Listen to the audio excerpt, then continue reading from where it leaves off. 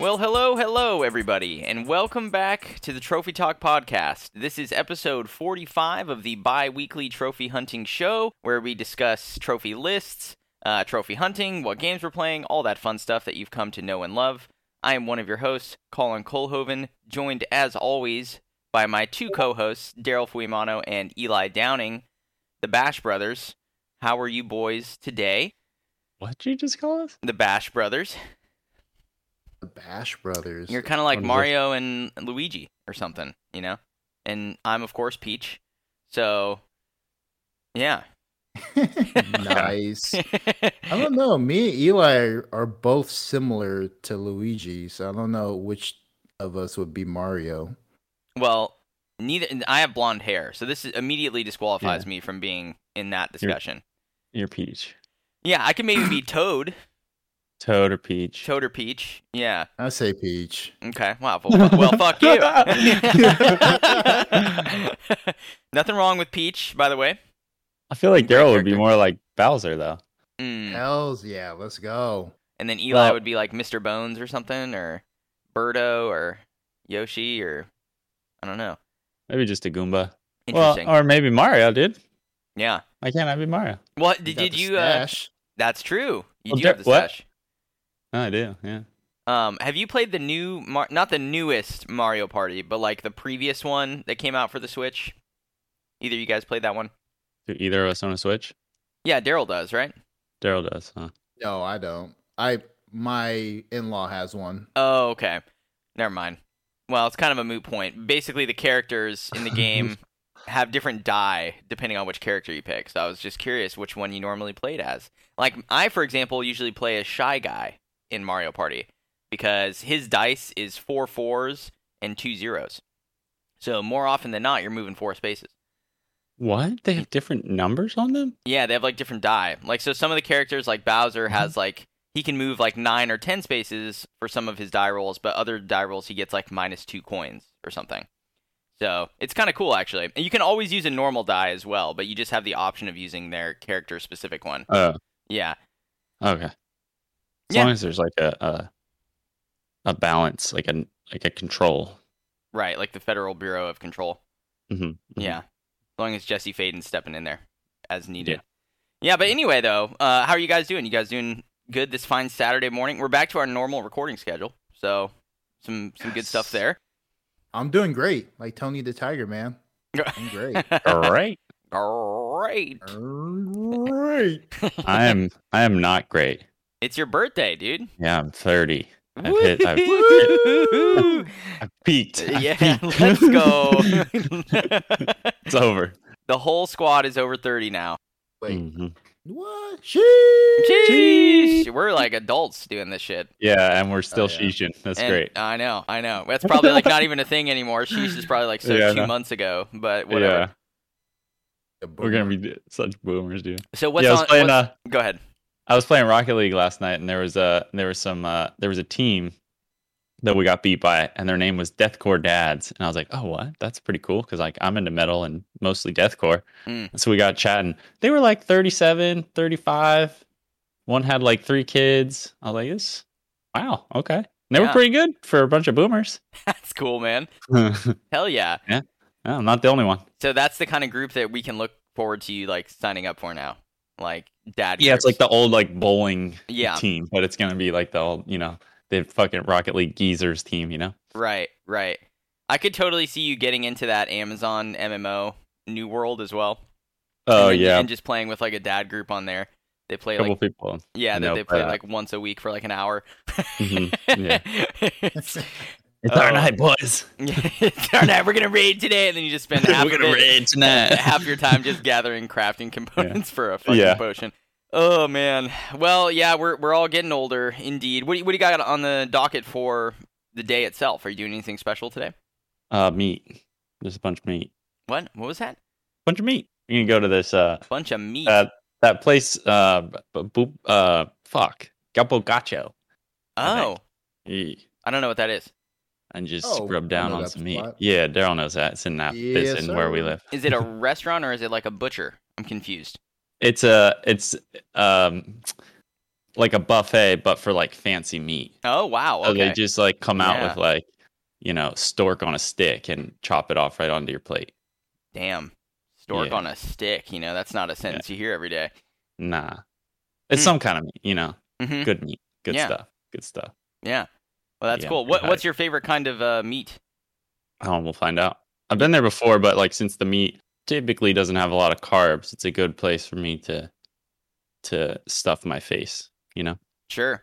Yeah. Now you just need Healthily. like a veggie bar. You just need vegetables and. Well, they do have the salad bar. As Okay. well. Well, there you go. And I think there's actually some hot food on there too. Oh wow. So, God damn. yeah, Dude.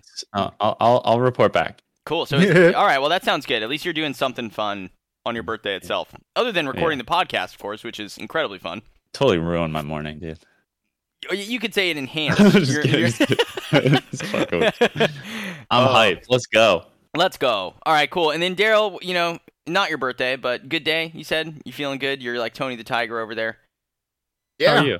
Yeah. feeling pretty good. I'm like you said, I'm back to the regular schedule again. So, yeah, things have been pretty good. Yeah. Does it feel amazing having that extra day off every week? Oh my goodness, yes, it does. Yeah. That's great, like man. last week, we got our weekends back, and it was probably like the hot conversation last week. Everyone was like talking about what they're gonna do Mm-hmm. on the 2 days off again. Yeah, just everybody was excited. I was pretty excited about it too. Yeah, that's great, man. Very cool. Quite happy that is a thing as well. Although I cheated a bit and I was on vacation for a week, so I had 2 weekends off before you guys started getting your weekends back. So sorry about that, but we're here now. It's a good time of year. We're getting into the holidays. Thanksgiving is less than 3 weeks away, which is pretty nutty when you think about it. And before long, we're going to be at December and Christmas and all that fun stuff. So it's going to be good. It's going to be a good time. I recently got back from the East Coast. Was gone for about a week. And when I was thinking about it, I actually didn't play games for a few days before I left, too. So it was almost 2 weeks there where I didn't play anything. So it was a pretty interesting little break. I just basically played my 3DS on the plane on the way there and back.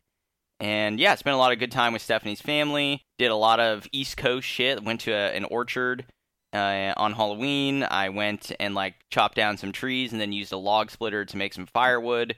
And No, you did not. I did about 2,000 pounds worth. Chop down a tree, dude. Yep, outta with my here. brother-in-law. I swear to God, I was so sore afterwards. It took me about 5 hours to do all that work with him, and it was. Pixar didn't happen. I don't have pics, but he does. I can get them from him. Didn't happen. Yeah, pretty nutty. And then I also went on a couple trail runs in the woods out there, which was cool. I was trying to run every other day still to stay on that grind when I was on vacation, so it was a good time. Did you hit the Appalachian Trail? No, I did not hit the Oregon Trail. You know what I mean? What? No, I don't know what you mean. I don't know what I mean either. Let's move on. Okay. I hear we have a banger question to start off the day. Yeah. Word on the street is. So what do we got here for us? We've just been, hanging on this one for a while until we can get all three of us back together because I want to get everyone's take on this. But we were always talking about, some kind of random question with food or hygiene. So the new question is, how often do you wash your hair? Since we all have different, lengths and styles. Styles. You said that in a very interesting way. In styles. Yeah. Yeah. Yeah. Well, Daryl, what about you? How often do you wash your hair? Let's start off there. You probably have the shortest hair of us, so. Yeah, I do. And I don't think my answer will come to a surprise with anybody, but I wash my hair every day. Yeah, I wash it every day. Yeah, it's it's routine for me to do that. I don't think I can go to bed without washing my hair every day. No surprise there. Yeah, this is from the guy who changes clothes when he gets home from work, so this makes sense. If I don't wash my hair, I sleep on the floor. What? What? Yeah. That's some psycho shit. You're one of those bed guys, huh? Yeah, I will sleep anywhere. Now that I have stairs, dude, I sleep on the stairs sometimes. It's just I gotta walk up to the third floor to sleep. I'm like, nah, these stairs look comfortable. I'll Sleep just on drop the dead. stairs sometimes. Yes, sir. No. No. Do you have narcolepsy or something where you can just like fall asleep in an instant? I don't think I have that, but yeah, if I'm feeling tired, dude, I'll just sit down and shut my eyes, dude. Don't even matter where I'm at. Wow. We'll say it's working some of those schedules and you get all out of whack and shit and you don't get a lot of sleep. You can fall asleep just about anywhere on some of those days. I feel you on that one. There you go. Like one time I came home late from work. It was like 2 or 3 in the morning. And my car was pretty comfortable, man. As soon as I pulled up in the garage, I'm like, you know what? I'm going to just stay in here for the night. My wife was texting and calling me. She's like, where are you? Where are you? I'm like, I'm in the garage. I didn't feel like going up the stairs to the bedroom. Oh, my gosh. Wow. That's pretty funny. Eli, you noted, though, you had a comment there I want to sort of elaborate on. You're like, you're one of those bed guys. Now, I think what you mean by that is I have a couple friends like this, too, where, like, the bed is sacred to them. Like, if they're not 100% clean, they will not go in their bed because somehow then the whole thing is tainted, right? And it's like, oh, I can't sleep in the bed if it's slightly... It's like, well, I mean, sure. So is that what you got going on, Daryl? Like, your bed is a sacred space? You won't get in there if you've not showered or whatever? Yeah, because then, like, once I've contaminated the bed... Now my wife gets whatever's on me. All the sheets, the pillowcases have to be replaced. And I don't know about you guys. I hate replacing the sheets on the bed. That's like the most annoying thing to do in the house. It's like the one thing I hate doing. I leave it to my wife to do it. Yeah. Because it's like once I get one corner on, I get the next, and then I get the other, and finally the fourth. But then I realize I put the sheet on wrong. Then I'm like, you did it wrong. There's like a little pointy corner sticking out of the sheet. Yeah. It's not flush on the bed mattress like it's supposed to be. I agree. It's not too bad. It's not too bad. You don't mind it? No. Well, I have no other choice either. Like. Yeah. Well, you have to do it. But I don't think it's that big a deal. I don't like doing it either. I'm kind of with you, Daryl, where it's like it's probably one of my least favorite things when Stephanie's like, "Oh, we should change the sheets today." I'm like, ugh. Why? But at the same time, I'm like, once I start doing it, I'm like, this takes like 5 minutes, but it's just like, I don't know. For the idea of it always seems so annoying because you got to just deconstruct your whole bed. I just don't like washing it. Yeah. Well, that's pretty passive though, right? You just put it in the washing machine. But it's a lot of shit. And like, depending on how big your bed cover is, then like, that's got to be its own separate load. And that fucking rattles the washing machine all around. Right. It's just, that's too much. Washing it's too much. Okay. So you just don't wash it, and it's always dirty, and yeah. True. What upsets the nightmares for Daryl. What upsets me the most is like, I'm ready to go to bed. I'm hella tired. I get up to my room and I notice that all the sheets, all the covers are gone. And I'm like, what the hell happened, babe? She's like, oh, I decided to wash everything. I'm like, I was just about ready to jump into bed. There's nothing on the bed anymore. Like, what the hell? Yeah. It's like another 10 minutes to get everything, back onto the bed. And it's like, oh, don't want to do this before I go to bed.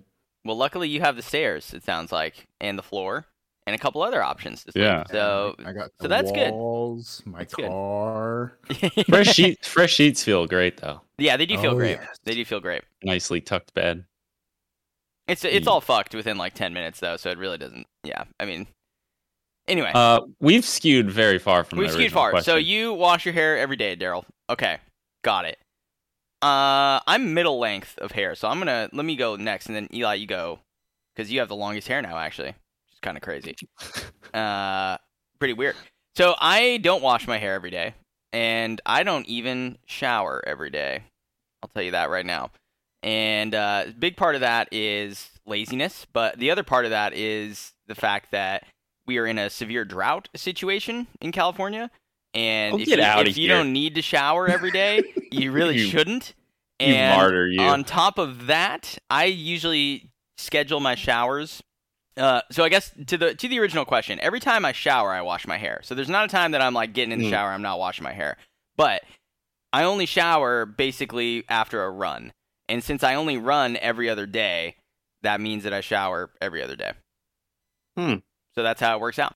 I don't shower because I'm saving the environment. Well, you Get should. out of here, Well, Colin. you should not Get shower outta to here. help save the environment. That's what. Or take Get shorter showers if you're going to shower every day. You know, and then for all you That's a good people, one. That's a good one. for all you people listening not on the West Coast, you're like, well, I'm not in a drought, blah, whatever. It's like that doesn't mean you should be wasteful of water either. Just because you have it doesn't mean you should waste it. Okay, so just think about it. If you don't need to be in the shower for 15 minutes, which I don't think anyone needs to be in there for 15 minutes, don't be. Okay, just a little quick PSA. Mm-hmm. Go ahead, Eli. What about you? Well, yeah, I have gone from the shortest hair to the longest hair since we've started this podcast, actually. But when I didn't have any hair, I would just soap up my head as part of like a shower. And then when it got to the prickly point, like the soap would just stick in my head, and it would or it would come out with the soap would have like the streaks cut into it, you know? Oh yeah. Yeah. But I used to like shower and wash my hair as part of, a regular daily routine.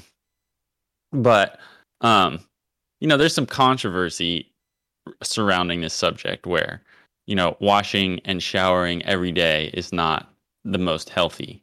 So, I don't know how recent, but like maybe since my hair has been getting longer, I've tried to not wash my hair every day. Mm. And it's almost come down to about like once or twice a week, maybe. Right. And so I try to shower every day, but sometimes like it comes to laziness and, depending on how dirty I got at work or how dirty I know I'm going to get tomorrow. Right. Or like stuff like that. If, I don't have a regular shower routine. So it's quite random, but yeah, my hair's quite thin and, hit my big 3-0, starting to recede quite a bit. So I'm trying to take care of it as best as I can. And, I think washing it every day is hurting it more than helping it. So I've tried to slow down on the wash. But let me just to clarify, you get it wet though still when you're in the shower, right? You don't like wear a shower cap when you're not washing Depends. your hair. Okay. Like if all the boys are in chat and I'm taking a shower and I get down to get in there, then sometimes I try to keep it dry. Oh my god! Because it's kind of long, dude. It takes a while to fucking dry, dude. That's what Stephanie always says. So Stephanie has this distinction where she's like either gonna shower or she's gonna rinse off. Those are two different things. Okay. The rinse is purely a body scrub down, right, with soaps and stuff, with like a hairnet on, or I don't know, whatever, shower cap on, basically, so that her hair doesn't get wet because it takes hell long to dry. But then if she says she's gonna shower, it involves washing the hair, all the charade. So yeah, just curious. Yeah, I try to get it wet. That's like it gets some of the oils out, but some of those oils are essential for your hair, and we're just washing them out every day. That's why it's not like super great for you. Sure. Yeah, it's true. It's a good point. So good point. Yeah, they're not just there because we don't have them because they're bad for us. Right. Yeah, think about that, Daryl. Maybe those oils are good for your bed. Essential oils. Mm-hmm. Let them seep into your It's pillow. got it. Yeah, it's good fragrance. Right. For the bedroom. Right. He's not amused. He's not impressed. No, he's not. No, I'm not changing anything. It's all natural, man. You're just washing off the natural, Al natural. That's the thing with like deodorants too. Like your stink is like got your own pheromones in there that do things. But like I guess we've as humans have come to not like that smell, even though we are supposed to. It's kind of weird. It is weird. Yeah. The evolution of like personal hygiene over the last like couple hundred years is very, very strange. I mean, if you think about just the fact that people were just so gross and didn't brush their teeth, and they threw their poop and their piss out their window with a bucket into the streets. Not that long ago that this was the case, and now it's like if you're not showering every day, brushing your teeth twice a day, immaculately, wearing fresh clothing, etc., you're dirty. It's very weird. Yeah. Very weird. I think it's a little above and beyond. Oh, I agree. In my opinion. I agree. Yep. But anyway, that was a good question to get things. Oh, go ahead. Yeah. Sorry. One more quick comment. We talked about the jeans and washing them, how often we wash our jeans, and I've come upon a recent discovery. Okay. Of where you don't have to really wash your jeans at all. No way. Yeah. So you can stick them in the freezer. Yeah. Are you trolling us right here? No. If you stick them in the freezer, it freezes off all the like bacteria and gross stuff. Oh, Like, wow. Yeah. Does that work And then with so you don't- my chonies too? Like I could just put my underwear in the freezer every night. I don't think you want to put those on, dude.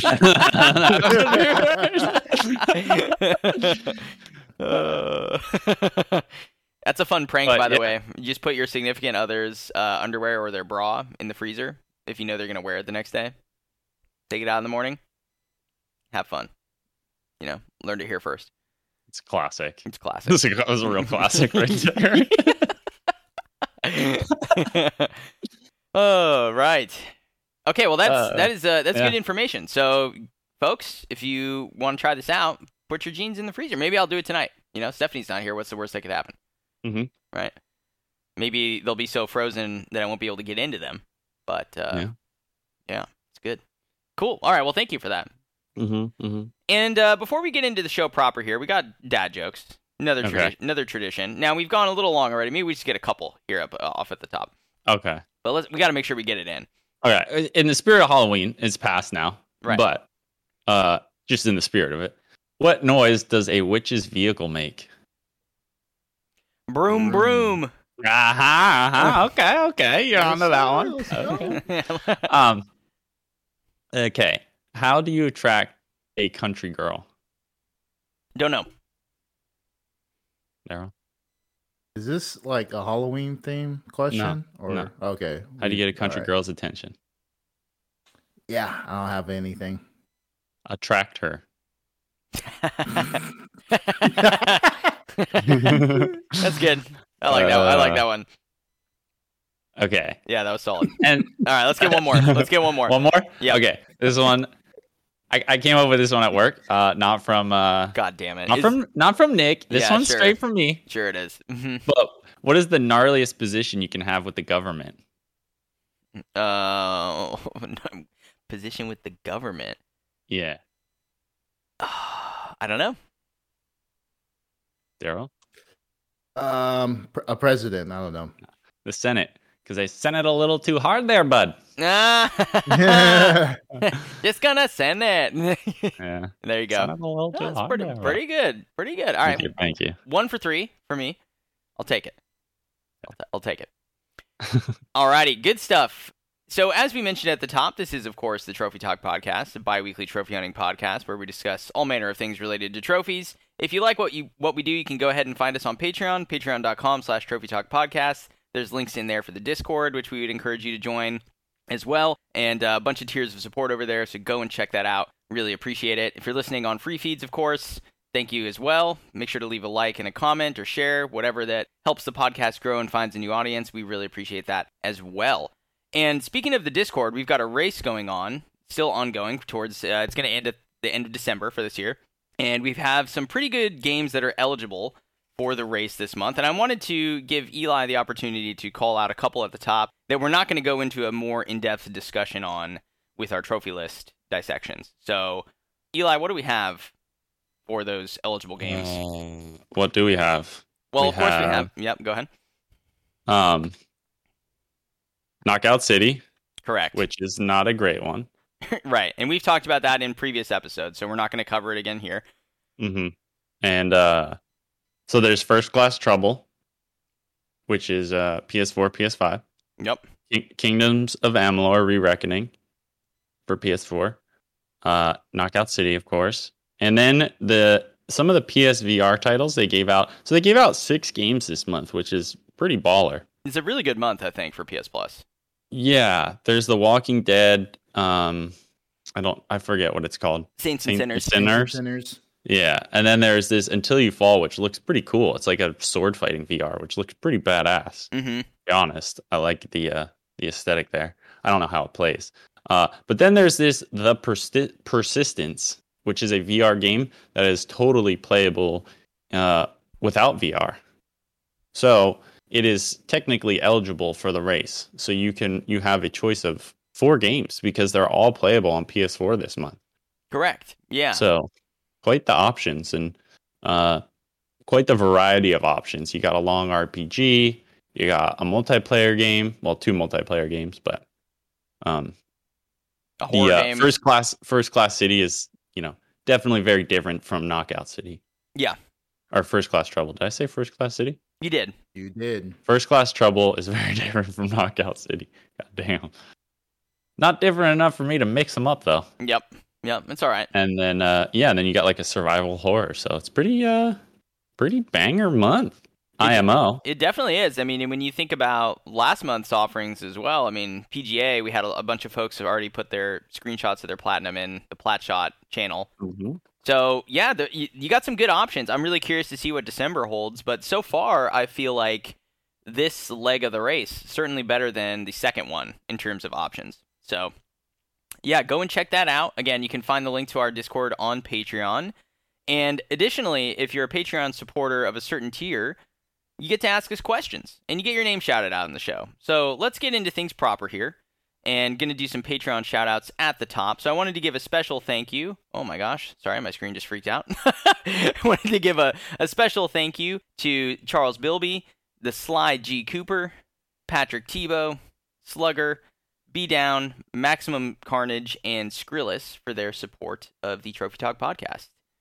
If you want to be like these fine folks, you can go over to patreon.com/Trophy Talk Podcast and check it out. Thank you very much. Mm-hmm. And let's get into our Patreon submitted questions faux show. This first one comes to us from Maximum Carnage, and he asks, if Sony were to ever start upscaling and remastering their PSP back catalog to bring forward to the PS4 or the PS5, and this included trophy support, which 3 games would you like to see released first? For him, it would be Metal Gear Acid, Dissidia 0-12. I'm pretty sure that's not 0 through 12. Dissidia 0-12, Final Fantasy, and Final Fantasy VII Crisis Core. So, Daryl, what do you have for this one?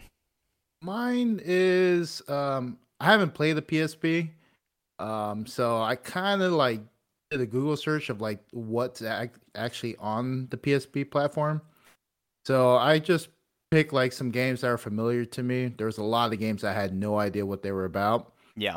I chose like God of War, Chains of Olympus, and Ghosts of Sparta.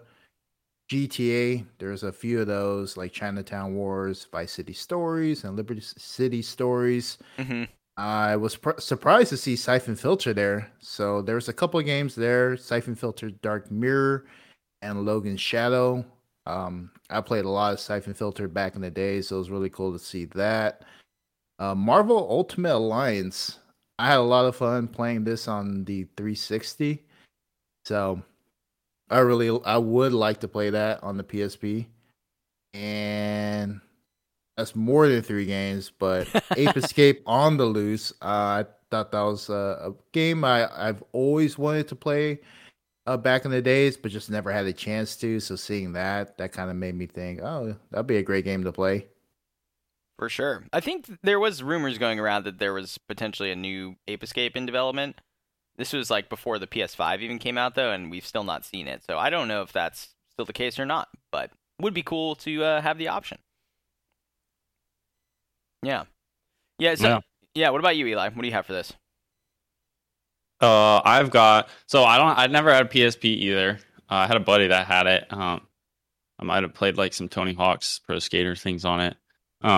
But so I just looked up some stuff, and I think they God of War, of course, gotta get God of War. Sure. That's only available on the PSP. And then I always like playing the M Plus or M Plus Plus on. You guys ever play that on the computer? Mm-mm. So it was like that? It was a game. I think like the addictinggames.com time.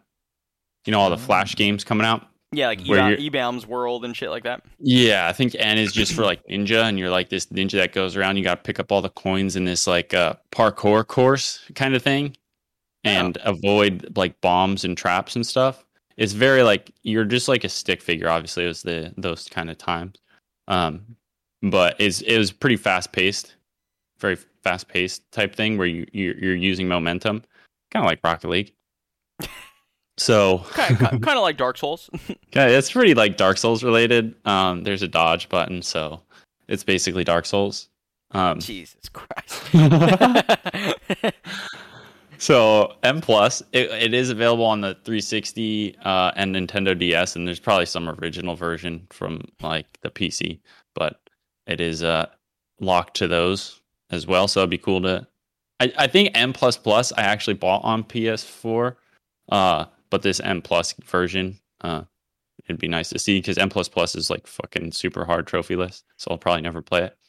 Ratchet and Clank Size Matters, which I think is a hilarious title for like because they're always pretty good with their naming and like making it sexual innuendos, Right. and so like Size Matters being on the PSP, like that's just fucking that's pretty funny. That's pretty classic, dude. Yeah, that was back when they were still doing that. I mean, I don't know if the newest one followed that same rift apart.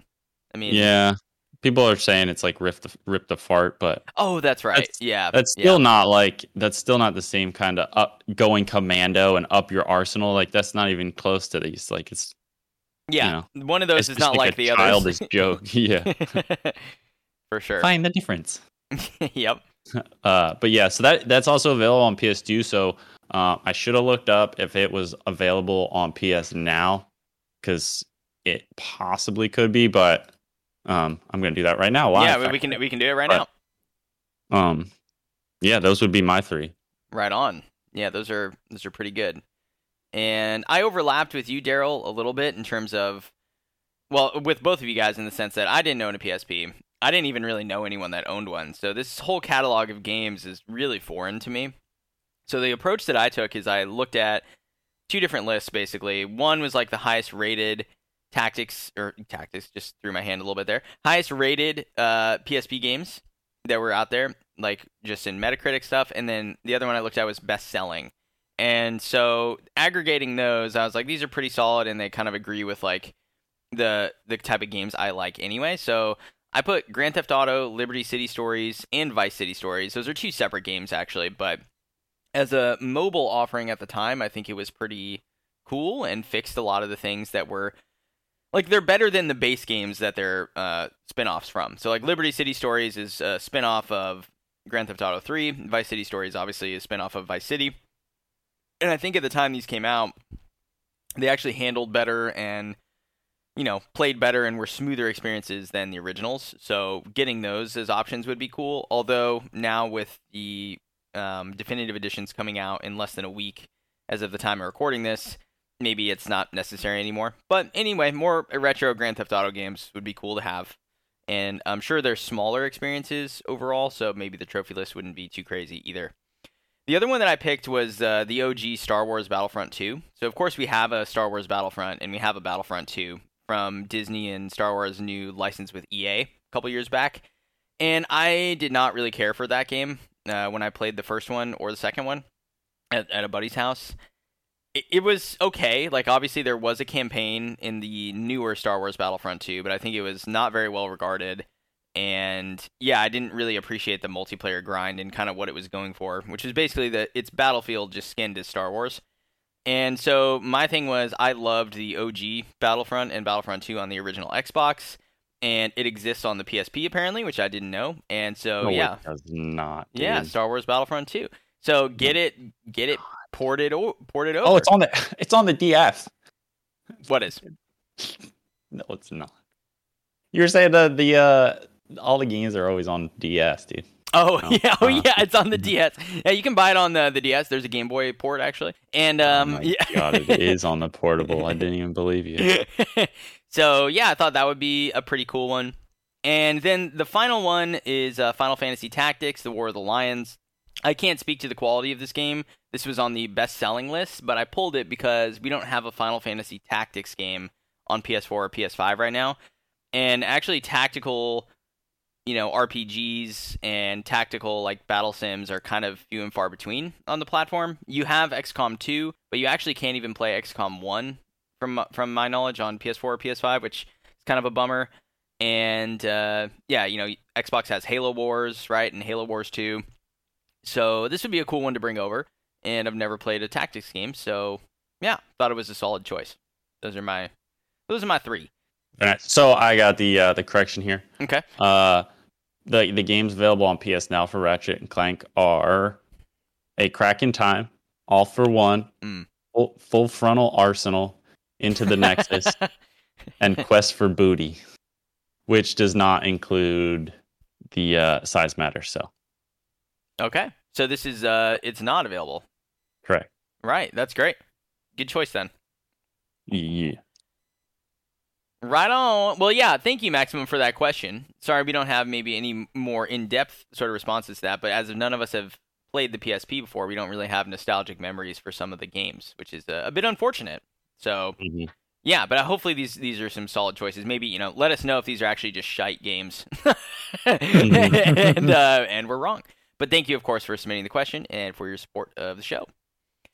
So the next question here comes to us from Skrillis. Eli, do you want to read us in on this one here? Oh, sure. I'd love to. Yeah, I know you like reading out loud, so. Yeah. What is one game series that hasn't had a reboot remake?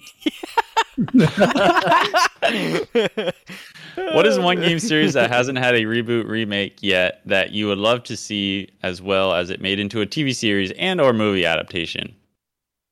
Right. So this is like, think of, oh my gosh, my cat just jumped on my PS5. That's not okay. Yeah, this is like, You have it laying down? it's on its side on my desk. What? Yeah, dude. Okay. Yeah. Fair enough. Anywho, yeah, this is, with like the most recent Twisted Metal like rumors going around, like how there's going to be a show for it, and like The Last of Us is going to have an HBO show, and it's a game, all that shit. So I'm trying to think, like, yeah, whatever title you picked would have each of those categories covered. Yeah, I picked Fusion Frenzy. It's an Xbox game. Dude. What's up? That's a banger, dude. Yeah, I thought. I was always thinking like PlayStation games. Oh, well, he didn't specify. Yeah, so, that's good. Yeah, that's a good answer. I am not aware of a reboot for this game, so someone correct me if it's like, yeah, they've done a sequel already, you fucking idiot. And so, all right, my bad. But Fusion Frenzy is a great mini game style experience, and it takes place in a world that they didn't really explore from any like sort of story standpoint, but you could tell it was kind of like a dystopian, like future aesthetic, and that's kind of all the rage right now with like Dune and Ready Player One and like some of these more recent like sci-fi movies. So you have that element, and you could explore that in like the TV show or the game. Maybe the competitors in Fusion Frenzy are like from different districts, almost like Hunger Games style, and they're competing for resources for their cities. Just an idea. And then you also have the success of something like Squid Game, which has like really like a gauntlet style like mini game sort of vibe to it as well. So I was like, that's cool. So it kind of meets all of those different things, and there hasn't been a new one, like I said, for Xbox even, and that could sort of be Xbox's answer to Mario Party on Nintendo. So yeah, seemed like a good fit all around. Mm-hmm. It's a good answer. Good answer. Well, thank you. Survey says, show me potato salad.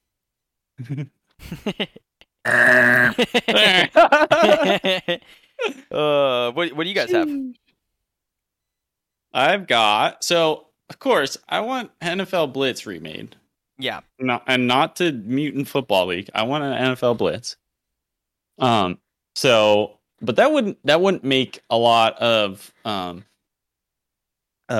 good TV show, really. It's like Friday Night Lights or something with like yeah. Probably not. So there's a lot of like caveats to this question where it has to be a reboot, and then it made into a TV series.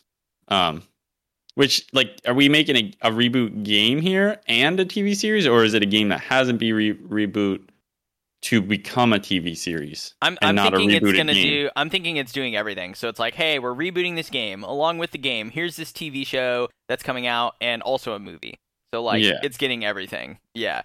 So a lot of the games have like reboots.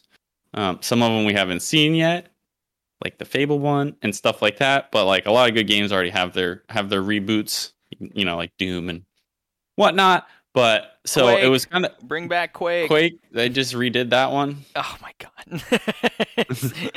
Yeah, like everything's been remade at this point. Mm-hmm. So it was kind of like hard for me to pick one. So I went with Dino Crisis, which I don't know a ton about, but I think that would be like a cool TV show.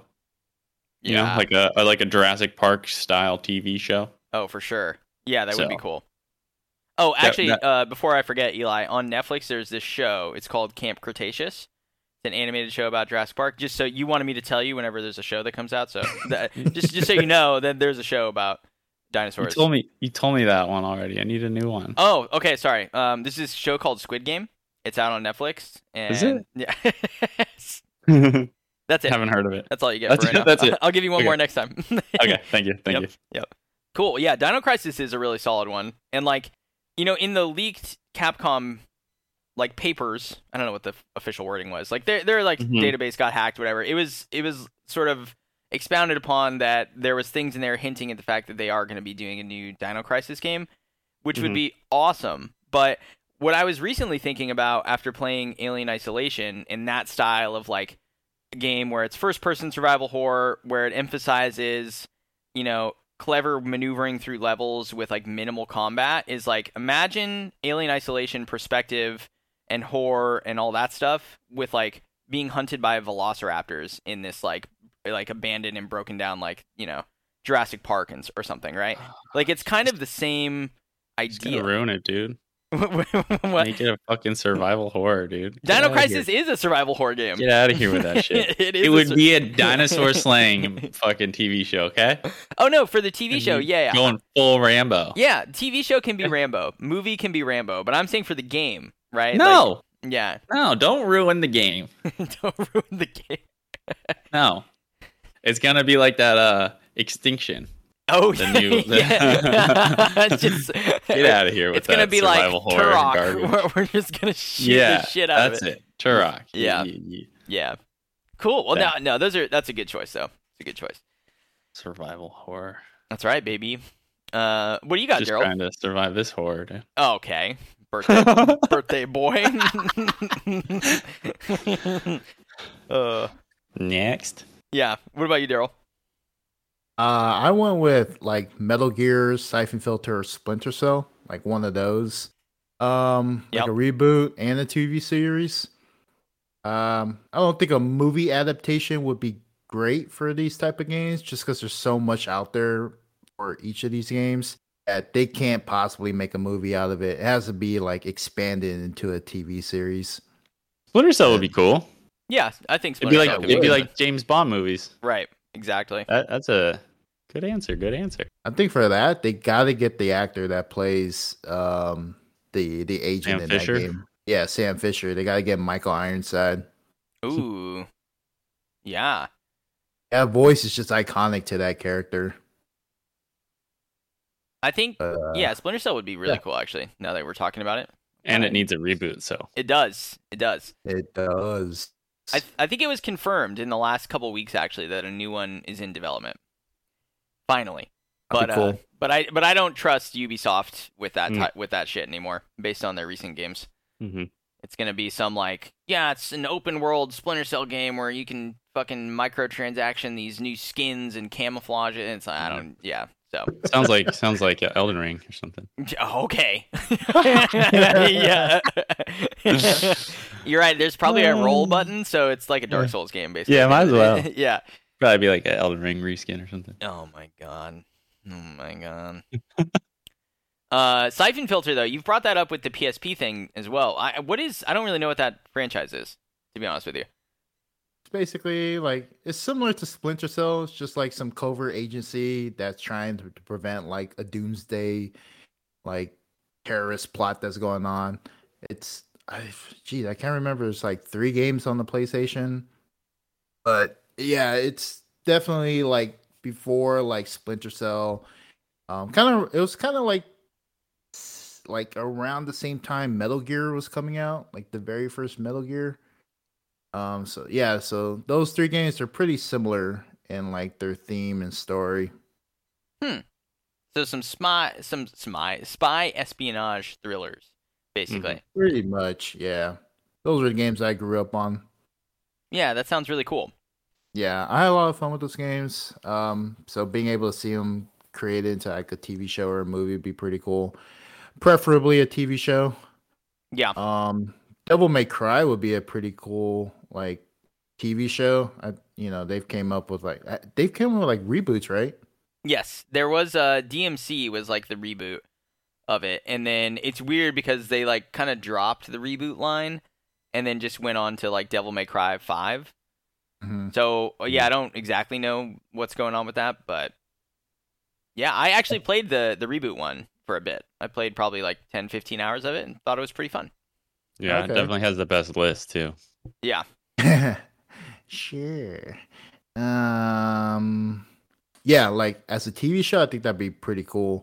They adapt that into like an animated version. I think it would like have the same success as Castlevania's TV show on Netflix. Yeah, that would be sweet, actually. Yeah, I'd watch DMC. Oh yeah, as I'd run that shit for sure. Oh yeah, Run DMC.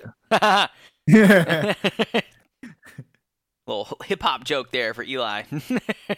Yeah, gotta squeeze them in when I can. Oh. Oh man, cool.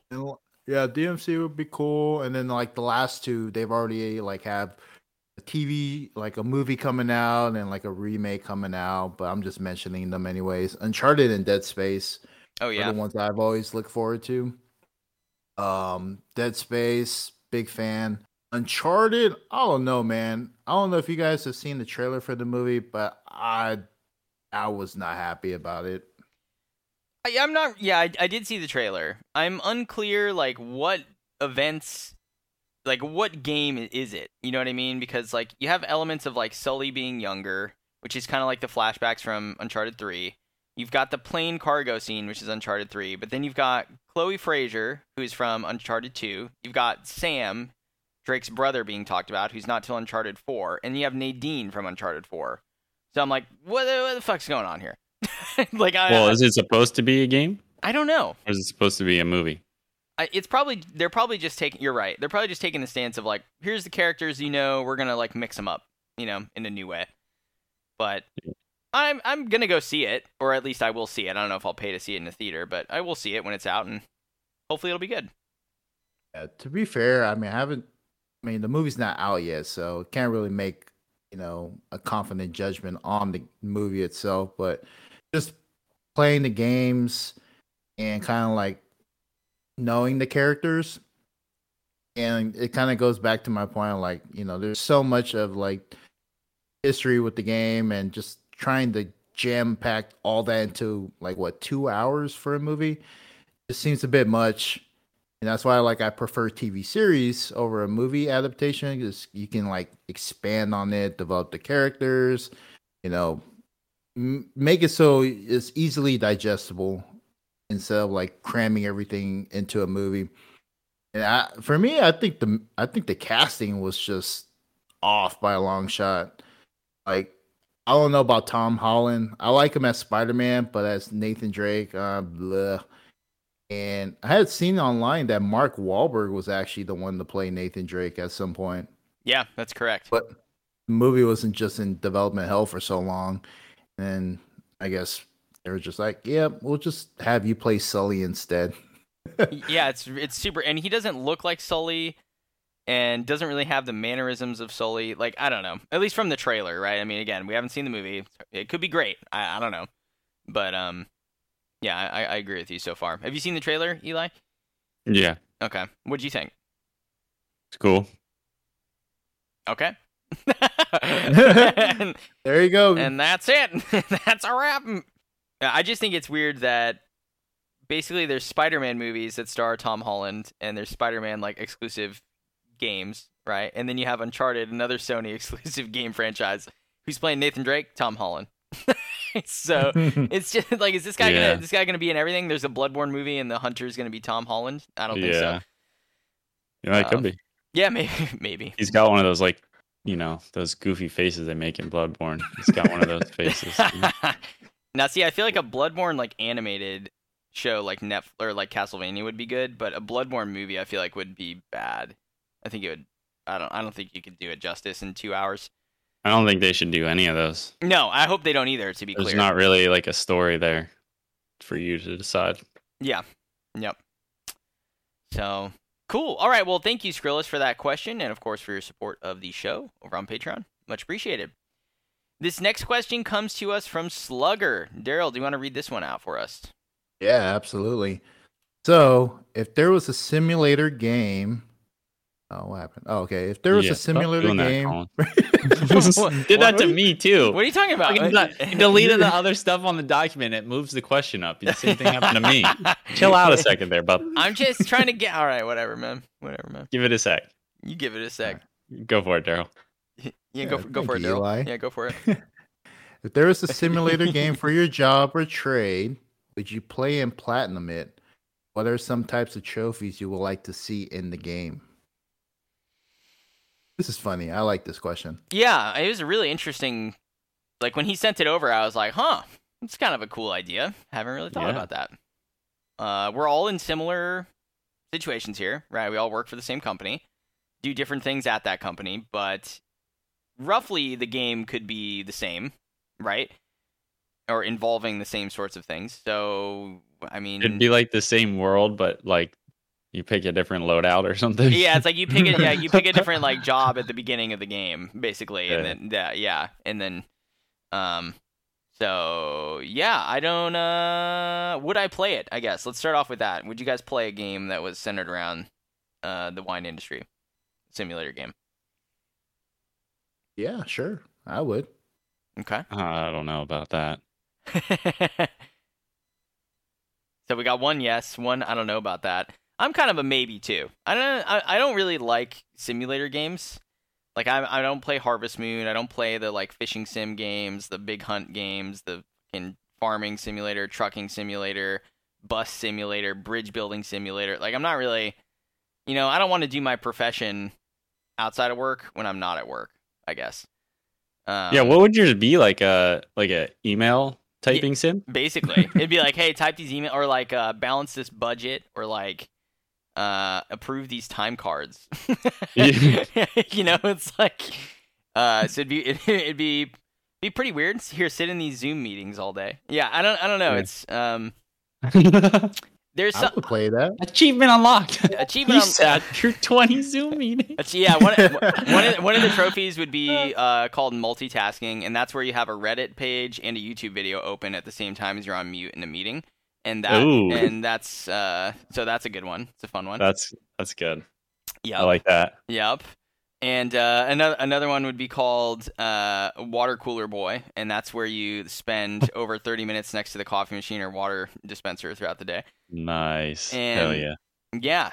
Do you have one? There should be one for like taking like a 2-hour lunch take and having the company pay for it. Yeah. Hey, I don't have a P card or an expense card, so I can't do that. But yeah, that does happen for sure. Oh my god. Yeah. And I know what the platinum. Do you have a platinum name? I don't. What's the platinum name? Office jockey. Oh, office jockey. Let's go. Yep. Because they'd be riding them workhorses. Yep. So yeah, for sure. I mean, mine would be a little bit less. That if you played this wine simulator game and you chose my job class, it'd be a little bit different, right? Than your guys' to start out the game. So yeah, I don't know if I would play that one for sure. What I did think that was kind of cool, and then none of us are in this particular area, but if you're a winemaker, I'm sure that it would be kind of interesting to be able to like virtually simulate and like just try out making different types of wines and blends, and then like getting scores based on like some arbitrary fucking shit. I don't know, like something like that. I'm sure could be kind of cool. Yeah. But that would be pretty cool. And so maybe I would try something like that. Like if they had one for like Brewmaster, where you got to just make different like types of beer and like try to start your own brewery, that would be kind of fun.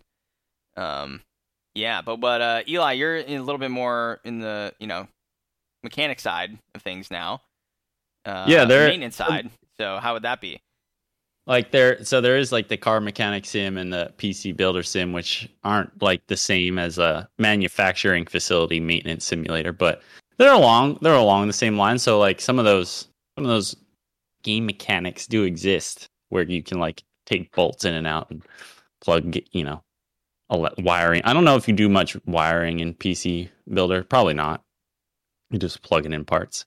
But yeah. So I don't know if I would actually play it, but then as I like typed up some trophies, I was thinking like it might be kind of fun, but it would kind of get boring, and that job encompasses so much stuff that like there wouldn't feel like there's a real focus to the game is the problem. Yeah. You know, because you're kind of like all over the place doing all kinds of different stuff, and there's no like you clock in and this is what you do, and you clock out. There's not that, so it'd be kind of weird. But some of the trophies I did come up with was like fixing something in every different area of the facility. Yeah. And then the big gold would be for eliminating the glycol crossovers, which is like fucking super fucking annoying like issue when there's like hundreds and hundreds of tanks to find out where that one crossover is coming. Which I did. I got the gold at the other facility, possibly. Hey, there you go. As long as they fix that checkoff. Hey, there you go. And then fix 10 Vogelsang pumps. That's a 0.01%. Yeah, for sure. Well, yeah, when all the screens just get smashed into the tank, it's kind of hard. Yep. It's kind of yep. And fill out 10 Aribas for like getting parts that take like create 10 purchase orders. Yeah. Yep. And you could just call it now we play the waiting game. Name the trophy. Called credit hold. Yeah. Oh my God. Deal with pace 5 times. There you go. Appease all regulatory obligations in a single quarter. I saw you have that. That's pretty sick. I like that. Fix 20 tank washers. Take 100 trouble calls. Ooh. Avoid the BAP police. which is Daryl himself. Yeah. What you gonna do when we come for you? Bat boys. Bat boys. Well, for people that don't know BAP, it's like the safety police kind of. Yeah, it's a behavioral-based program where you review your peers. Behavioral accident prevention plan. Right. People, whatever. Right. So stupid. They make acronym. Sure you're being safe. I thought it was like blatantly annoying party poopers, but it's not. Yeah. It's sorry for the jargon, folks who are not in it. But the question is related to the industry we're in, and we just happen to all be in the same place. So you're going to get a lot of overlap there. Yeah. Mm-hmm. But yeah, you called out the appeasing the regulatory obligations in a single quarter or a year, some kind of like trophy for that. Yep. And there'd definitely be a gold for flood prep and fire prep and stuff. Flood prep when we're in a severe drought, fire prep when we're just had an atmospheric river come through. Later. Yeah. Yep. It's good Your stuff. ponds don't over flood for a whole year. It's good stuff right there. It's good stuff. And I do have a platinum name. It would be called Communication Breakdown. Oh, okay. Yeah. Okay. Just talked about that yesterday. Yeah, just came up. Yeah, I like it. I Communication like it. Breakdown. Oh, I want to add a trophy called 4-Year Vitality, which is to participate in a monthly 5K for the office jockey job class. Okay. Yeah, instead of like meetings for ours, it would be like miss 10 meetings. Yeah. Based on not knowing about them. Yep. Get a work call post 10 p.m. Yeah. Return to work 5 times after being called off. Yeah. Prep a generator during a PSPS event. Yeah. It's great.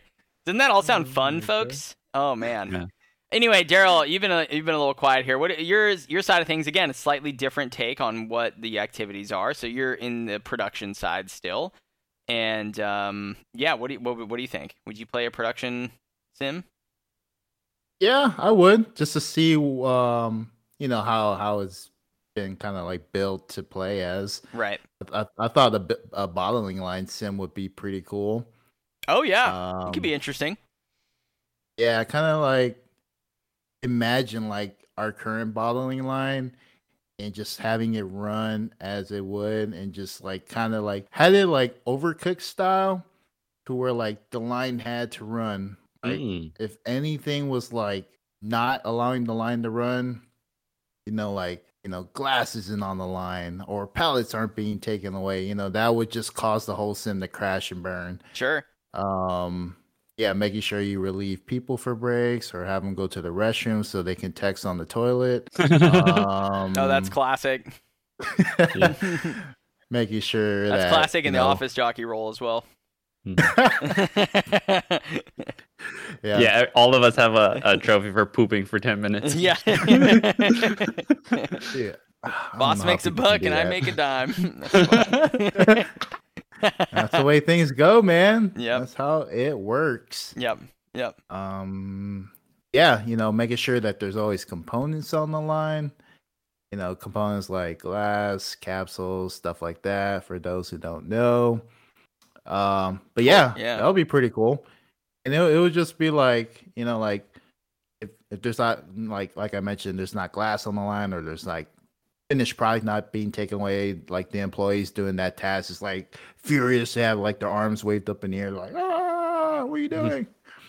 Dude, there should be a trophy for starting the line even though there's not a work order. Just called run it. Yeah, just called fix it on the back end. leave it. It's Colin's problem. And then the components never line up. Well, we lost 5,000 corks. I mean, I don't know how we lost them, but we did. It's like, what? Lose 50,000 corks. Yeah, and it's like, oh, they weren't inducted. Anyway, turns into the whole thing. Yeah, that'd be cool. I'm kind of envisioning this as like a.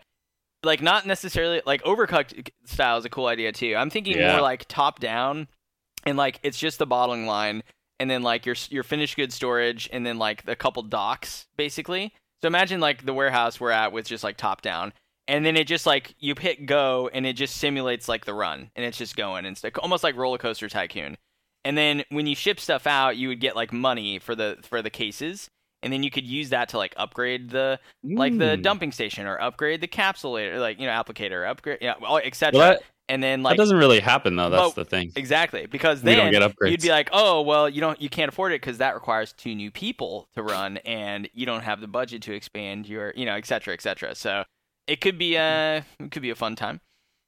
Oh yeah, yeah. And like some trophies I came up with was like make sure the line doesn't go down, make sure it's always running, something like that. Mm-hmm. So you gotta be quick with it. You gotta like make sure everything's good, everyone has what they need. Yep. If you go down, you're shit out of luck with that trophy. Yep. This one is like this would never happen in real world, but do 1 million cases in a day. Oh my god.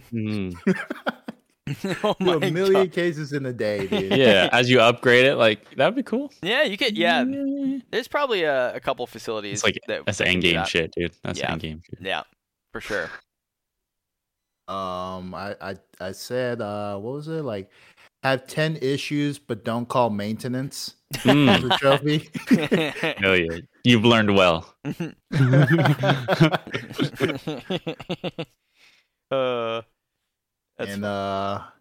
Give out 5 high fives. There you go. High five. Yeah. Wait, what are those? I missed that meeting. Wait, really? yeah, I did. No. Yeah, we weren't told about that one either. Oh man. Well, my cat's making a face at me like this guy. So she knows you're trolling us. She knows. The game for all of us, it would just be called employee retention. Yeah. That would be the whole game. Yeah, that's the trophy. Like the get through a calendar year without someone quitting. It's a bronze trophy, but it's at 0.01%.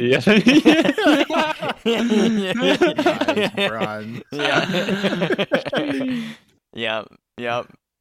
Oh, that's fun. Actually, that's a good question. Some good discussion there. Let us know in your professions. I know that one of our Patreon supporters is a load master. Would he want to play a simulator based on his profession? Interesting idea indeed. So thank you for that very much, Slugger. Let's move on here to our final Patreon question. And just as a reminder, this is episode 45 of the show. It's the first episode of the month, so we are going to be talking about some trophy lists and discussing those lists after we get through the Patreon questions. Episode 46 will be what we are playing for November. We'll have a little bit more to say about that at the end of the show. But for the last Patreon question, this one comes to us from the Sly G. Cooper, and he asks, if you could instantly convert your significant other or future significant other into a gamer, Would you do it? Why or why not? What'd you have for this, Daryl? I said sure because like my wife and I, we like different things. Like we have our own hobbies that we enjoy doing, but she's never really like been a huge gamer. And there was one point where I got her an Xbox 360 and we played Battlefield on it for a while. That was fun. You know, I had a lot of fun times with her playing that. It was great. Yeah, playing Battlefield with her was great. And she was terrible at the beginning. Really bad. But Yeah. like over time she got really good. So it was fun. So like being able to enjoy that with her was awesome. Yeah. I wish she played more just because just like how she enjoys watching her TV shows. That's like her big thing here at home is just watching a lot of TV shows. There's a lot of great games that have great stories, and I know she enjoys her shows because of the story, and she falls in love with the characters. And that's the same for me with video games. Like there's a lot of great games out there with memorable characters, really good stories, and I just kind of wish she would like just play for those reasons just like how she would like watch her TV shows. There's just a lot of great stuff out there to play. And yeah, you know, I would say for that very reason I would like her or to convert her into a gamer.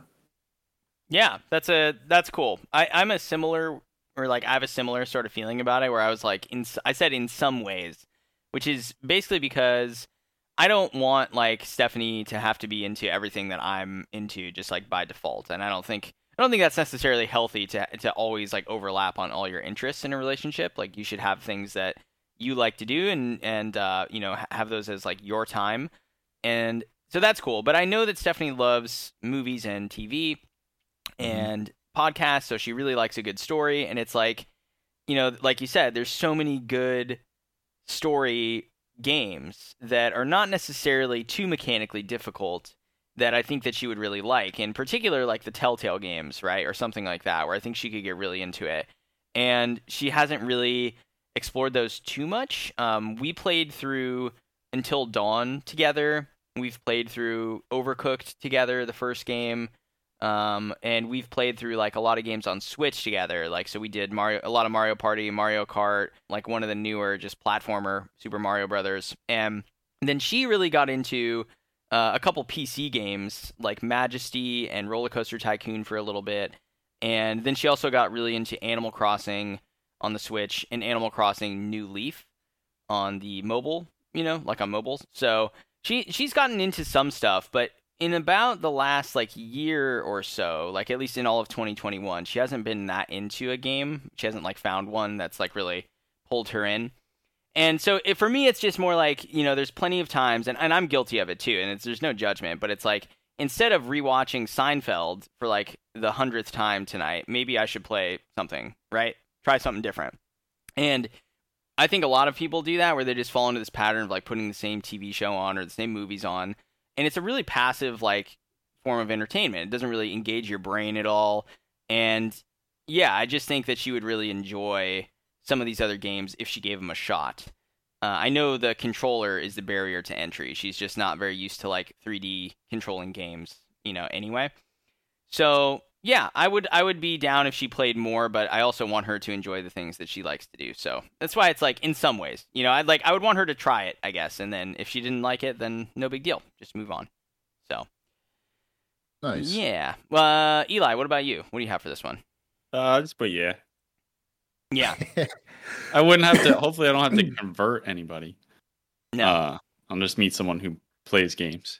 sure, Would be ideal. sure, Just because one, it would be easier to play games because they would get it. That's like the big thing. yeah, I think, yeah, And then like yeah, you know, if they have their own games they like to play, maybe it's something I enjoy too, or you know, it's not. We can have our own separate times where it's not this doing the same thing. You know, like you said, I think it's healthy to have different interests. But you know, I could always use a Rocket League 2's teammate. You know what I mean? right. Yeah, I think that's a really good point that you brought up too, which is more just like if your significant other is a gamer or plays games, they understand your desire to be like, hey, I have an hour free, like I want to go play this thing, right? Mm-hmm. And they kind of get that a bit more. But at the same time, though, it's totally possible for a partner to understand that and respect that and just not be interested in it, you know? Mm-hmm. Like, so yeah. Yeah, I was playing. Yeah. I was trying to get a game, a session of Killing Floor in, right? And I was on the fucking boss level, had my headphones on. Little did I know, someone I was dating was knocking on the door. No. She was like, "You didn't answer because you were playing games? How rude!" I was like, You're like, yeah, but I literally could not hear you. Whoops, so I couldn't. yeah, it's like I don't know what to tell you. I mean, that's the other thing. There's a difference too of like once Stephanie realized like just how little I hear once my headphones are on, then it like was a lot, because initially too she would like come home from work or something and I would be upstairs in the office or whatever and have my headphones on and she'd be like, you didn't even come down and like say hi, and I was like, I literally didn't know you were here. When you walked by the office room door, it scared the shit out of me. Mm-hmm. Like I had no idea anyone was in the house, right? And she's like, oh, whoa, okay. Yeah. Mm-hmm. So yeah, it's just it's funny how that works. So yeah, thank you, Gary, the Sly G Cooper, for your question. And thank you again to everybody for supporting the show over there on Patreon. Remember to go check that out and go ahead and submit some future questions. Got some good stuff, as always, so thank you. And as we noted, we're going to get into our trophy list discussions here. We did something slightly different in that, you know, in the past we maybe all collectively looked at the lists we were going to talk about together, which meant that we were kind of treading a lot of the same ground in terms of like our research and looking at the same things, and it's also a lot more for people to do if we looked at like 3 different trophy lists, for example. So this month, what we've decided to do, we're going to be talking about 3 lists, and we've broken it up so each of us was responsible for primarily looking at one of the lists. It doesn't mean I didn't look at the others like really quickly, but I didn't like look into them very deeply, right? So the 3 games that we are going to be talking about are Call of Duty Vanguard, and First Class Trouble, and Kingdoms of Amalur: Re-Reckoning. And I'm going to start off first by talking about the Call of Duty Vanguard trophy list. And this is the new Call of Duty game. Duh. Annualized franchise at this point. No surprise. Another year, another Call of Duty. And this one is developed by Sledgehammer Games, published by Activision. Sledgehammer Games is an interesting studio with Call of Duty in that they're the newest of the teams to kind of come into this like rotational program that Activision has going on. So their previous Call of Duty game was the World War II Call of Duty game, and then before that it was Advanced Warfare. So kind of interesting. And once again, Treyarch has been tasked with helping out this studio a ton with this game, including some work on the multiplayer suite, and they were entirely responsible for developing the zombies mode. So really this is sort of like a patchwork approach, and I think the reason that it's important to bring that up is because in years prior, each studio would have 3 years to make their Call of Duty game. So like, let's say this year Vanguard comes out, Sledgehammer goes, that means that the next 2 years they're not doing anything, and then their Call of Duty game comes out, right? But if you remember, the Call of Duty game last year was Call of Duty Cold War. And that was a Treyarch game, right? That was like the Black Ops franchise, so it's the Treyarch team. And then, again, the very next year, in addition to all the DLC that they've continued to be working on for that game, they're asked to come in and do a zombies mode for this. So it's just, that team is being stretched thin, I think. And it's very apparent that they ran out of time with zombies when you look at the trophies for the zombies. So we'll get into that here in a second. But right off the top, the game came out yesterday, the 5th of November, 2021, for PS4 and PS5, as well as other concurrent consoles. And it has 45 trophies at launch. It's got the Platinum, 2 Golds, 10 Silvers, and 32 Bronzes. I'm not going to say anything about the distribution because I'll just get made fun of. So that's the distribution. Wow, really? What a loser. Yeah, it's not bad. It's not bad is what I'll say. And funny enough, yesterday already, you can start to find a lot of the videos and guides for this up on PowerPix and on PS5 Trophies YouTube channel for the specific trophies in the game. And there's actually the trophy roadmap is already out from PowerPix. So I did take a look at that. Initially, I had just read through the list and I put it up in the Discord a few days ago. My initial thoughts were that doesn't look that bad for a Call of Duty game, especially when you compare it to the Black Ops games, and Cold War. I have to burp. Sorry, excuse me. So it didn't seem too bad. And then looking at the trophy roadmap, that was kind of validated for me with how they broke down the trophies. But basically, what you're looking at is a typical Call of Duty list in the sense that many of the trophies are going to be in the campaign. You can do it in one playthrough if you choose to do veteran off the rip, but it will be difficult, as always is the case, because some of the mission-specific trophies are a little bit harder to get if you're going to be dying in like 1 to 2 bullets when you poke your head out. So the probably best way to go about it is to do your recruit or easy or normal, whatever you feel comfortable with, playthrough right away and get the miscellaneous trophies done, and then jump into veteran once you know the maps, once you know the spawns, once you know enemy placements, and get your veteran trophy done, and then that'll knock out your campaign trophies. From there, it gets kind of interesting because the multiplayer and the zombies XP is actually shared. So any sort of progress that you make with like weapon levels and with your character level in zombies, for example, will carry on over into multiplayer. So what is recommended and what I agree with doing is you'd actually want to then hop into the zombies mode and knock out those zombies trophies before going into multiplayer. And the zombies trophies this time, like I said, Treyarch seems a bit stretched thin. There is no Easter egg at launch for this game's trophy, or for this game's zombies mode, which if you're probably a hardcore zombies player sounds awful. For someone like me who likes zombies but always found it too complicated, pretty cool actually. So all of the zombies trophies, of which there are 9 only right off the bat, already have completion percentage on PSN profiles. None of these are too crazy hard to do. There's a couple that are a bit grindy, but essentially you can get all of these as a somewhat casual player, and that's great. And while you're working towards things like Death Dealer Trophy, which is to eliminate 2,500 zombies with a Pack-a-Punch level 3 weapon. So typical fare, right? You can upgrade your weapon with Pack-a-Punch. You do that enough times, it gets really strong, and then just kill a bunch of zombies. It's not hard, but it's a bit of a grind. So as you're doing that, you're going to be earning character XP, and you're going to be earning weapon XP, both of which are actually needed for the multiplayer trophies, which are to reach max level with an operator in multiplayer, and that trophy's called Top of the Mountain, and then reach max level with a weapon, which is Bling Pro 2.0. So you'll actually be like double dipping there, and you'll also be working towards your reaching level 55 in multiplayer, which is your typical Call of Duty just prestige once trophy for the multiplayer suite.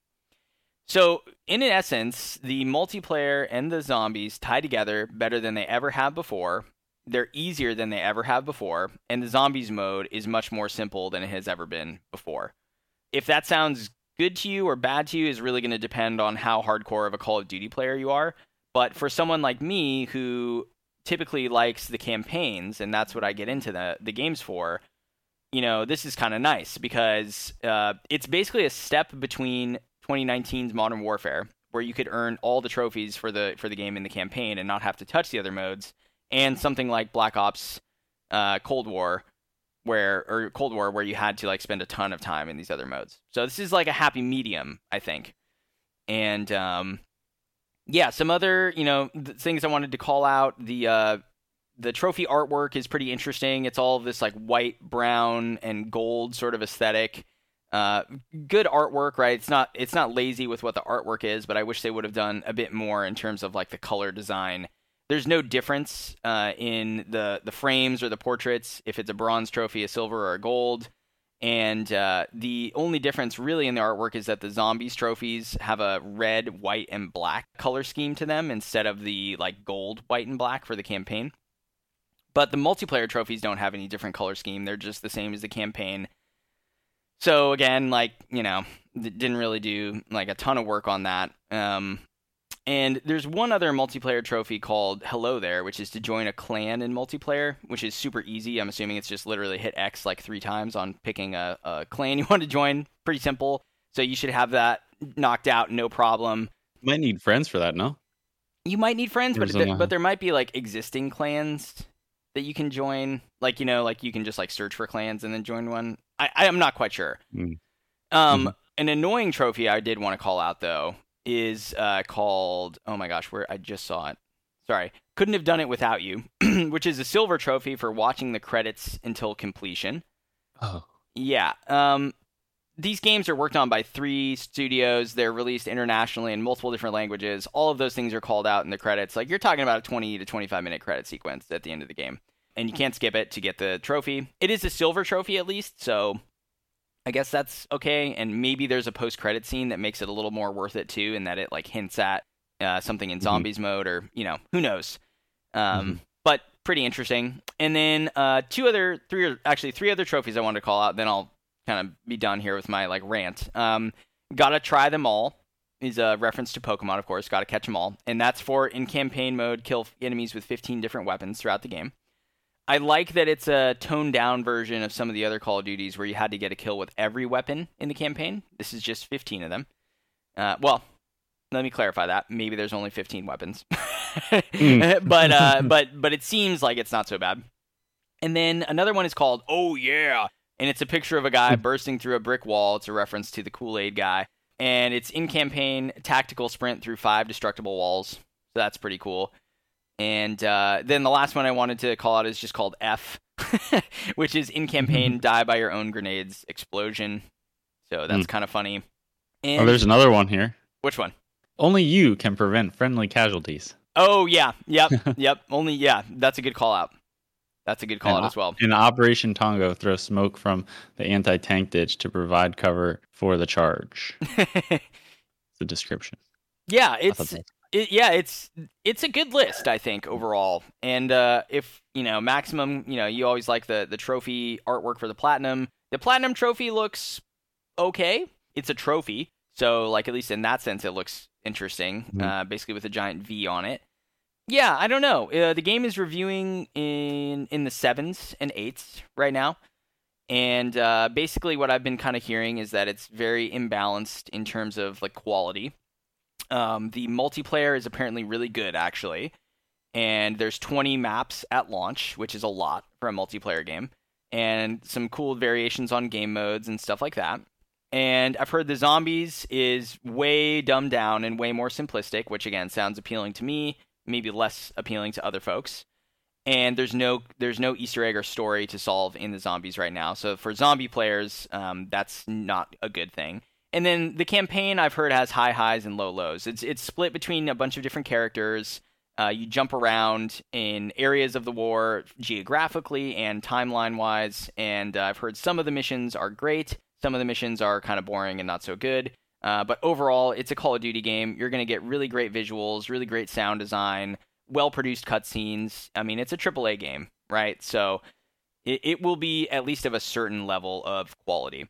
If you're going to be going for this trophy list, I mean, hop in it soon. Like, I know we have this whole idea of, like, you want to wait until a game is cheaper and stuff like that, but we've talked about it at length. Play multiplayer games at launch if you want to get through them. That's the best time to do it. You're learning along with everybody else. And in addition to that, Call of Duty games rarely go on sale. They're almost always full price in perpetuity. So, yeah, check it out. If I was going to get this, for example, I would jump in and start the zombies mode right away. Knock it out while everyone's learning. It would get me my levels towards multiplayer, so then when I went to do multiplayer, I wouldn't really have that much to do. Probably anywhere between 5 and 10 hours of multiplayer. And then after that, I would just go and play the campaign at my own leisure. It's supposed to be about a 7 to 8 hour campaign. So, yeah, that's kind of my take on the list. Do you guys have any like questions or anything you want to ask about it? Not really. That was pretty in-depth coverage there, Colin. Okay, sorry about that. Didn't mean to rant for so long. But No. Oh, that's good. It doesn't leave many questions for us to ask. Oh, okay, gotcha. Yeah, I will end it by saying I'm potentially going to be getting this game today. And, yeah, I'm, my plan, after we're done recording, I'm going to go to GameStop and trade in my Quest 2, my Oculus Quest 2. Oh, my That goodness. I never use, and that is taking up a ton of, space for no reason in How my much closet. How much you want for it? Uh, Wait, is this the new one, the Go, or whatever that you just bought? Yeah, I bought it like a year ago. That was a year ago? Yeah. That was not a year ago. It was. I was living at my old house. Yeah. You just moved like a couple months ago. I moved in April, and I bought it a few months before I moved. So maybe, you know what? You're right. Maybe it wasn't a full year ago, but it was like at least 9 to 10 months ago. And I haven't played it in 6 months, 7 months. So, and I only own one game for it, so I'm not losing out on a lot of my catalog. And anyway, Beat Saber? yeah, Beat Saber. How much you want? For the headset? Yeah, dude. For everything? For the case and the headset? Well, we'll take it offline. I gotcha. But yeah, so anyway, I'm considering getting this game because I think it looks like a pretty solid Call of Duty list. If you're a Call of Duty fan and you are turned off by some of the more difficult trophy lists, this is a good one to get. In general, don't get Treyarch Call of Duty games if you care about the platinums. They're way more difficult. Seems like Sledgehammer is coming in right in the middle between Infinity War and Treyarch in terms of difficulty for their lists. And next year will be a Modern Warfare follow-up from 2019's game, so we'll see what they have there. But yeah, thanks for letting me talk about that, boys. And let's move on to Daryl's game here. What do you got for us, sir? Oh yeah. Yes, exactly. So I'll be talking about First Class Trouble. First Class Trouble is developed by Invisible Walls, which is their first game, by the way. Oh, cool. And published by Versus Evil. It's available on PS5 and PS4. And the game has 18 trophies, 1 platinum, 8 golds, 8 silvers, and 1 bronze. How does that make you feel, Colin? I feel invigorated. It's a little tingly over there, huh? I just like the low number overall of trophies. Like it. Yeah. I You like Rap Plats quite a bit. Yeah. Okay. What, they got like 11 trophies and 10 of them are golds and one's a silver? Yeah, that's true. One's a plat. That's true. All right. Fair point. Okay, sorry, Daryl. Didn't mean to interrupt you. Yeah. No, it's all good. Yeah. Low trophy count, but we'll see how easy they are, if they're easy to get, we'll put it that way. But yeah, this game is an asymmetric multiplayer party game that blends cooperation and deception as players try to figure out who they can trust while they fight to survive aboard a luxury space cruise liner that's had an AI uprising. And this comes directly from the First Class Trouble website. So basically, it's just an Among Us on the PS5, PS4 platforms. Right. If you like that game, basically, this is the same thing.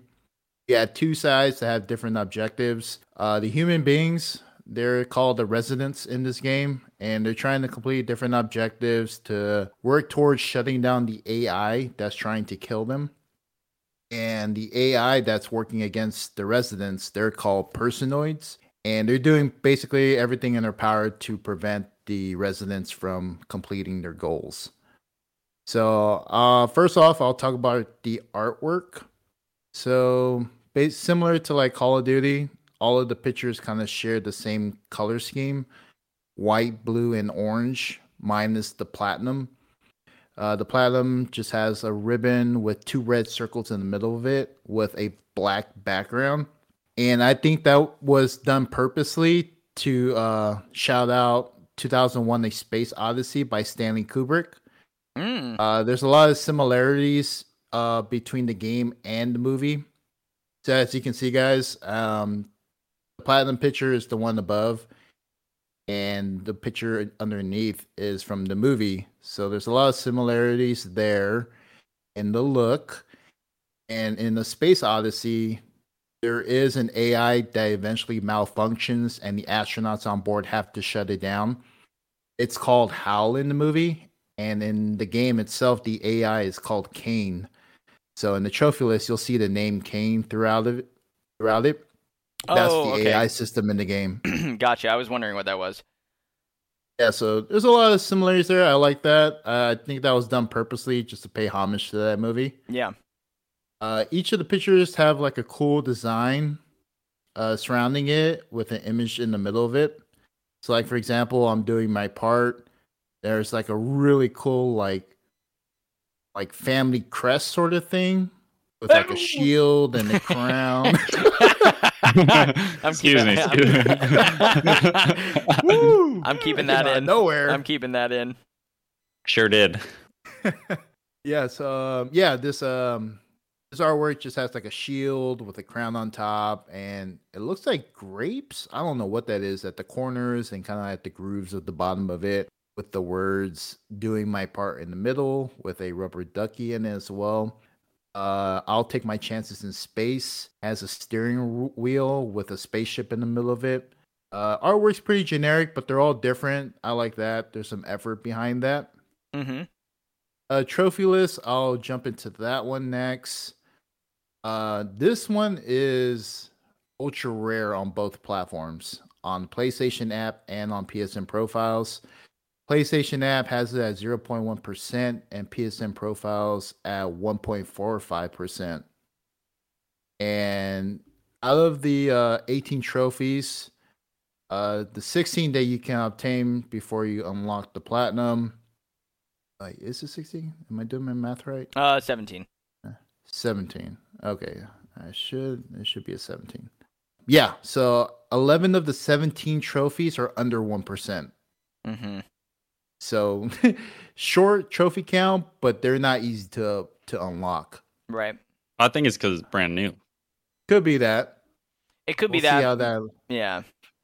We'll see in the next few months. I mean, Yeah. the game just came out this week, but it's never a good sign when you see that many under 1% trophies. I've broken like the trophy list into 6 different categories based on like what they require players to do. For the first one, winning and completing matches, there's 2 for that, and it requires players to complete a match, which is the only bronze in the game, and win 5 times. Second is community trophies. This one's kind of easy, depending on the lobby you're linked up with. And there's 2 for that, which requires everyone to trust or distrust you. Level specific. What was that? And it's weird. They have the exact same percentage on PSN profiles. So to me, that implies boosting sessions. And people doing this in groups together. Yeah. Rather than you getting it naturally. Yeah, this game's going to require a lot of boosting. Third category is level specific. There's 3 trophies for this one. 2 required players to play the Botanical Gardens level and Personoid Quarters level 10 times each. And then 1, you have to repair 50 computers in the Personoid Quarters level. I don't know like how often these levels pop up, but the repair 50 computers could probably be very annoying, just depending on how often you get to play on that particular level. Yep. And I don't even know how many computers are even in that level. So if it's like 1 computer you have to repair, it's going to be a lot. You have to play that level a lot. Yeah. The next category is resident/personoid trophies, and you can do these as either side. And 2 require you to dance with at least 2 players near the jukebox and enjoy the beverage cart. Those are probably the easiest that you can do in the game. Probably right up there with like completing a match and winning 5 times. Those are probably like the 2 categories that are the easiest. Yeah. Yeah, that repair 50 trophy computers is the rarest one right now. Huh. Yeah, it looks like that other that is like those 2 that you just mentioned, Daryl, are like the next highest completion percentage, along with the hand in all 3 key cards in a single area. So yeah, which that trophy you just mentioned, Colin, leads me to the next category, which is resident specific trophies, and there's 4 of those. So the one you mentioned, hand in all 3 key cards in a single area, take the escape pod as the last resident alive, use a scanner on a personoid and get killed within 20 seconds. And vice versa, use a scanner on a player personoid, causing their death to occur within the next 20 seconds. And lastly, personoid specific trophies, another 4 for this category. Kill 4 players with 1 chandelier. As personoid, win by saving Kane. Kill all the residents with an overdose syringe. and sabotaged 3 oxygen generators in the single game. So, yeah, basically that's the trophy list for the game. Yeah, my thoughts on this is it's an asymmetric game, and I think winning 5 matches is fair compared to some of the other asymmetric games I played where you had to win a ton of games just to pop the trophy. Yeah. What I dislike about some of the trophies in this game that is common with most asymmetric games is having to kill like all the players in the game in a specific manner in the same match. I've never really been a fan of those. And like Dead by Daylight, for example, you had to hook all 4 survivors in the basement, which is totally random depending on the team you're playing against. And most recently, Friday the 13th, you had to kill all the counselors plus Tommy Jarvis. So I've never really been a big fan of those. It's just very random that you get to complete these type of trophies. Yeah. But like in this game, for example, First Class Trouble, Phantom of the Opera, kill 4 players with 1 chandelier. Like that seems difficult to execute because it's like I don't know where the chandeliers are placed to where it's common for like 4 players to be crossing that at the same time. Right. But that's something you're gonna have to boost. Yeah. Like the chances of that happening on its own is just so small. I don't think anyone can do that just legitimately. Yeah, unless it's in like a common walkway area or something, and it just happens to be. But yeah, you're right. Like that's yeah. If you're not engineering that through boosting, that seems like it's pretty hard to have happen. Although it's at 3% ish, 2.9% on PSN. So people are doing it, I guess. Yeah. And it's probably to your point, Colin, like, playing these type of games as soon as they come out, because everyone's basically on the same playing level. Like everyone's just getting familiar with the game, don't really know what to do. So maybe some people have done it legit, but going forward, like months from now, I'm pretty sure everybody would be like, taking a double look at where the chandeliers are. They're going to be avoiding it at all possible, outcomes. Yeah. It's time for your medicine. Kill all the residents with an overdose syringe. I think these are the overdose syringes. I think the personoids have to pick these up in the map. I don't know if they're equipped with them from the beginning of the game. I'm not sure. But in the game, there's a total of 6 players. 4 are the residents and 2 are the personoids. So I'm not sure how easy that can be accomplished if that's like a trophy tie between you and the other personoid. Like if you guys just take out all the residents together, will that trophy pop? Or do you single-handedly have to do it yourself? Which I'm leaning more towards like you actually have to be the one to kill all 4. But yeah, I don't really know too much about what the trophy's requiring. So that will have to be determined at a later time. And lastly, I'm not a big fan of trophies as well that require you to complete a certain action in a certain amount of time. Like the 2 that I've included here are, well, at least I tried, and it's a machine. Oh, so yeah. Use a scanner on a personoid and get killed within 20 seconds. Yeah, that seems it's quite a bit quite a bit of time to accomplish that. But just like knowing that in the back of your head, like once you've completed the scan and revealed like the personoid, it's like, all right, I got 20 seconds to get this done, or else I miss out on this. That's always stressful. Oh yeah, big time. At least for me, I feel like I stress out like big time when I'm doing stuff like this. And it's a machine. I wanted to call this one out because it says use a scanner on the player, causing their death to occur within the next 20 seconds. But I think there's a misword. I think player is supposed to be personoid. Because when I looked on YouTube and I looked up this particular trophy, it shows the scanner revealing players as personoid, and then they got killed after, and then the trophy popped. So I think it makes sense because it's a machine. You're using the scanner to reveal the personoid, not another human player. Right. I think player is just added in there by mistake. But yeah, that's basically my whole review of the trophy list. First impression, it looks pretty challenging. This is not going to be achieved legitimately. I think you're going to have to boost it just because if you're playing naturally and trying to get the trophies, it's going to require a lot of luck and perfect execution to get some of these trophies. So, pretty challenging list, but overall, I had a blast reviewing this list. Yeah. Cool, man. Well, thanks for taking a look at it, obviously. And I'm glad that there is a game that is competing with Among Us, at least in the type of game that it is, right? Like, this is similar to that in terms of, like, thematically what you're meant to be doing and how it what the function of each of the different levels is like and stuff like that. And yeah, I'm curious to see how it does. I was reading some of the forum posts about this game this morning, and the biggest thing that I've heard so far is just that the servers are not very good.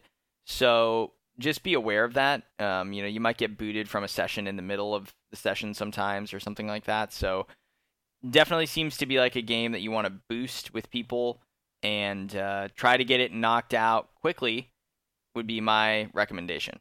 And now, play it while it's newer if you're not going to be boosting it. Otherwise, you might drop off in terms of the amount of players on there. So it's just you see a first game from a company, right? Like, I always like looking at that. Like you said, this was their first title they've developed.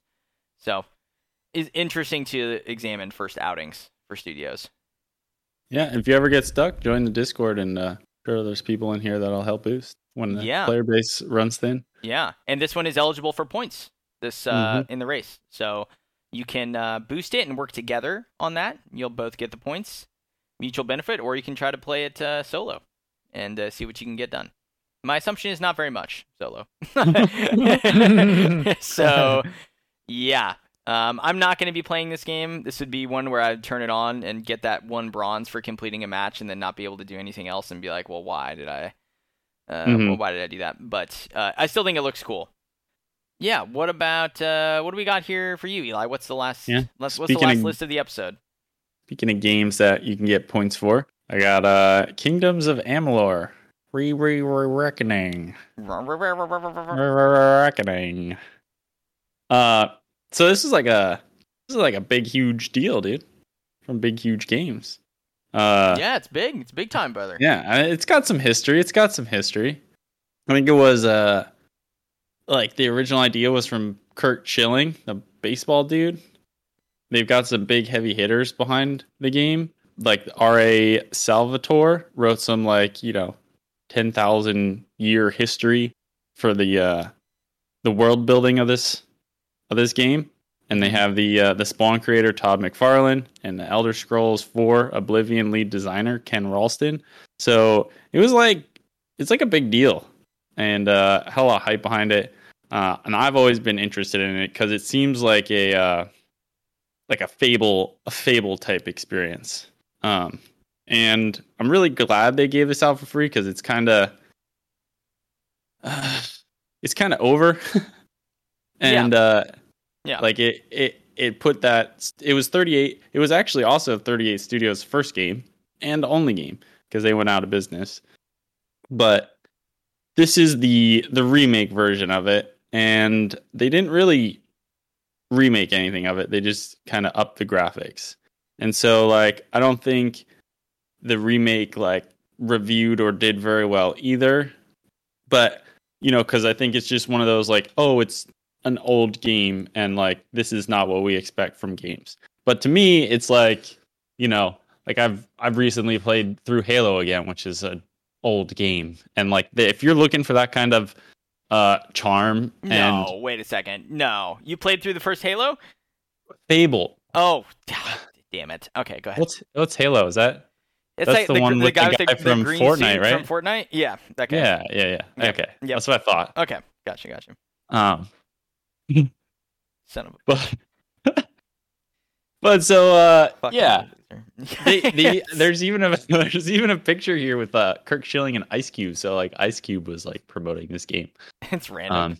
Yeah. Yeah, I think it was supposed to be a big deal. Didn't do very good. Kind of like gained a cult following, and yeah. So there's some history there. Sure. That's cool. Yeah, and so this is the remake or remaster or whatever you want to call it, but it's the exact same list as the original game, but the only difference is the DLC is included in the main list. So there's not a PSN profiles guide for the new one, but you can just do the old one and then just look at the DLC ones. Right. So the DLC adds about 10 hours to this game. If you want to 100% it, which you have to now for the platinum, it adds about another 10 hours. And according to the PS3 guide, it's about 70 hours. So, and that adds 10 hours to that. So it's a pretty long one. 70, 80 hours, you know? Yep. Watching guides here or there, 80, 90 hours. It's long. Well, and if you read everything and listen to the dialogue, and it's gonna be a long one. And you do have to play it on hard, so it's long and hard. Oh. And there are 2 missable trophies. One's for killing an enemy with 4 levels higher than you, and there are no enemies over level 40. So you have to get that trophy before you're level 36, or it's over. Okay. And you gotta start your hard playthrough all over again. That's good to call out. And it'll be even longer and harder. So then there's one for having 50 persuading attempts. So, you know, it's a RPG and there's dialogue options and blah, blah, blah, as you would expect in an RPG.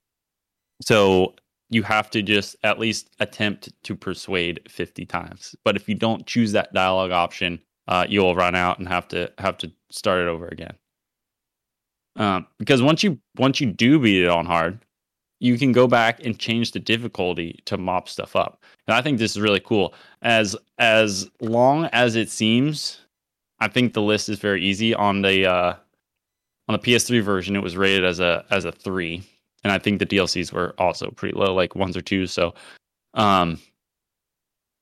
it's relatively easy. It's just long.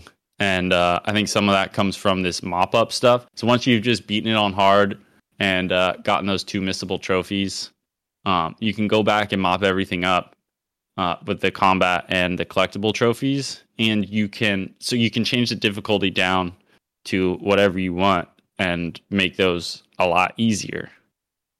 And that is cool. I like that. Mm-hmm. And for the time, the groundbreaking mechanic of resetting your skill points wherever you want to another branch makes the skill trophies easier. I think if you got the time, it's a great list for the race. I think it'll make things a bit interesting because it's long but very doable for anybody who has the time. So yeah, and I'm not going to shout them out, but I've seen a few people playing it already. Oh, yeah. In the Discord. Mm-hmm. So I know some folks are going for this. Mm-hmm.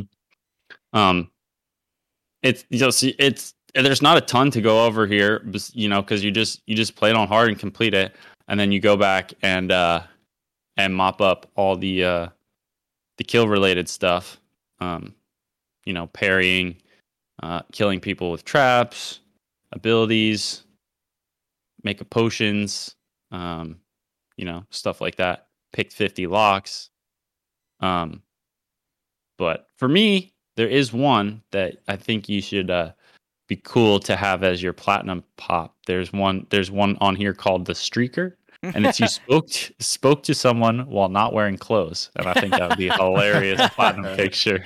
Dude, I actually love that. That's you mentioned that the level designer from Oblivion was in this game, if I recall correctly, or worked on this game, and that's such a thing. That in those early eras of Western RPGs, like I'm thinking of Morrowind and Oblivion, people were like, "Oh my god, like so funny! You can just play as the girl character and take all your clothes off and run around the world," you know. So I like that it's kind of like a little callback to that of like, people just running around naked to look at the character model and stuff. Yeah, that's cool. Yeah, I think this has a lot of that charm because they didn't do much to the remaster. Really, it's just running at a little higher frame rate and slightly better graphics, but it still looks very blocky. And that's what's got me most hyped about it. Is like, I think the aesthetic's cool. The story is apparently very deep. I mean, they've got that huge backstory and a very talented writer on it. So yeah, and I think it's got the charm of the old games. So I like that. Yeah, I love RPGs from that era. So that's definitely the allure. Yeah, for sure. I mean, the big thing, like you said, is like, where do you fit it into your schedule of like finding time for this game, and as it is quite a lengthy one. But people will be happy to know, if you're an astute listener of the show, I almost never add games to my backlog from PS Plus unless I like really like them and plan on playing them. I did add this to my library. Let's go, dude. Yeah. Okay. I think the artwork's pretty good too. Some of it has changed from the PS3. I went back and forth and like double checked they were the same list, so I had them both up and like scrolled down, and a couple of them changed, but not many. But I think the artwork's pretty good. I don't know how you guys feel about it, but I like it a lot. It reminds me of Diablo. Yeah, like Diablo 3 specifically. Yeah. Daryl, it looks pretty cool. I like it. It's like a lot of variety, and there's a lot of colors, man. I just like these colors. Yeah, it's big, bright, and bold. There's a lot going on, so yeah, that's subjective. Up to the person. Big and bright, from they like that or not. Huge games. So there's a lot going on, but I think the color scheme makes it work. And the Platinum trophy is just a big trophy. Yeah, so for that and Call of Duty Vanguard, the Platinum is actually a trophy, so that's kind of cool. This one's a little... I think the Platinum's probably the most underwhelming trophy they have. Yeah, I think so too. Honestly. It kind of reminds me of like Indiana Jones and the Last Crusade. Have you guys seen that movie? Right, where it's like at the end they're like drink from the Holy Grail, and you have to guess which cup it is, and it ends up being this like really meek looking sort of like plain cup as like the Holy Grail. And so that's kind of what it reminds me of. Is like the trophy is like kind of just very simple and functional, Yeah. And the DLCs are color coded as well. Like the first DLC are all the green trophies down at the bottom, and then there's the purple set is the second DLC. Oh, okay. That is good cool to know. Yeah, that is cool. Another thing I wanted to call out, just this is speculative, but it's been talked about at a few different sources, which is that there's apparently going to be a sequel to this game being made. I believe... Yeah, this is THQ Nordic. So, they're reviving a lot of these older franchises, and they recently just had a showcase where they didn't show this game, but it's still being talked about, like that there's going to be a sequel to it. And supposedly, they're also going to be releasing free DLC for this game at some point in the future that will tie the main game into the sequel.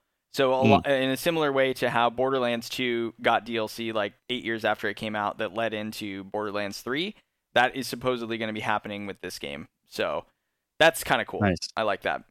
Yeah, I've got high hopes. Yeah. I'm a fan of this game, even though I haven't played it. Yeah. I think I bought it on 360, and I think I might have bought it on PC, and then now I own it on PlayStation. Yeah.